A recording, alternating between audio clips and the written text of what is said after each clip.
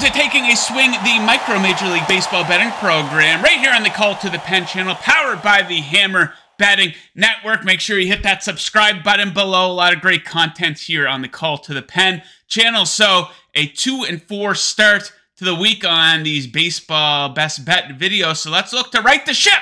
My 3 best bets for Wednesday. Let's get right into it, where we're going to start things off in Los Angeles. Some late afternoon action with the Washington Nationals in town. Total of 9 over at BetMGM. Make sure you're shopping around. It's 9.5 at a lot of other spots. Boom! Absolutely love the over on this 9. So we got Noah Syndergaard taking on Patrick Corbin.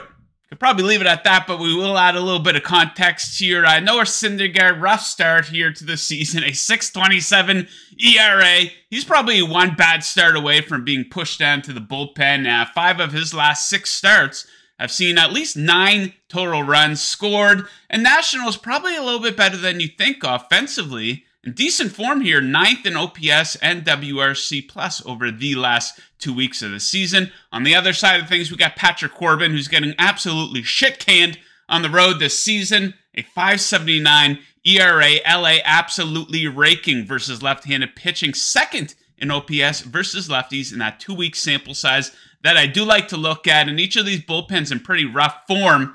24th and 27th in FIP over the last 2 weeks. Give me over 9 Nats Dodgers. Next up, who else woke up this morning and thought, how can I back the Cincinnati Reds? Well, I found 2 ways to back them. So we're off to Boston in this one.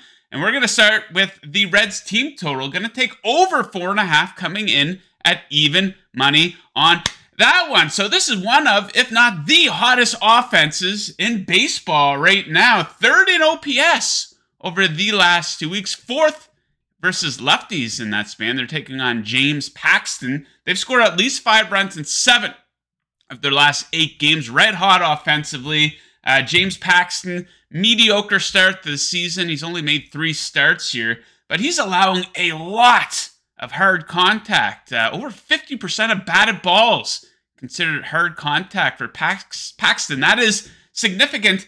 Check out the Reds, absolutely ripping it versus lefties. A very hard contact rate for them. And Boston's bullpen below average at best, I guess you could say. They're allowing the 4th most runs per game at home. So we'll take over 4.5 Reds team total. And how else will we back the Reds? Well, we'll take them by fading James Paxton. Going to take under 5.5 strikeouts for him. Minus 105 over at DraftKings. So we talked about the Reds versus left-handed pitching. Absolutely ripping versus lefties here. So there's a chance they could knock him out early. But here's the thing with the Reds. They're striking out at a very low percentage versus left-handed pitching. In that 2-week sample size that I look at, the 2nd lowest strikeout percentage versus lefties in that span.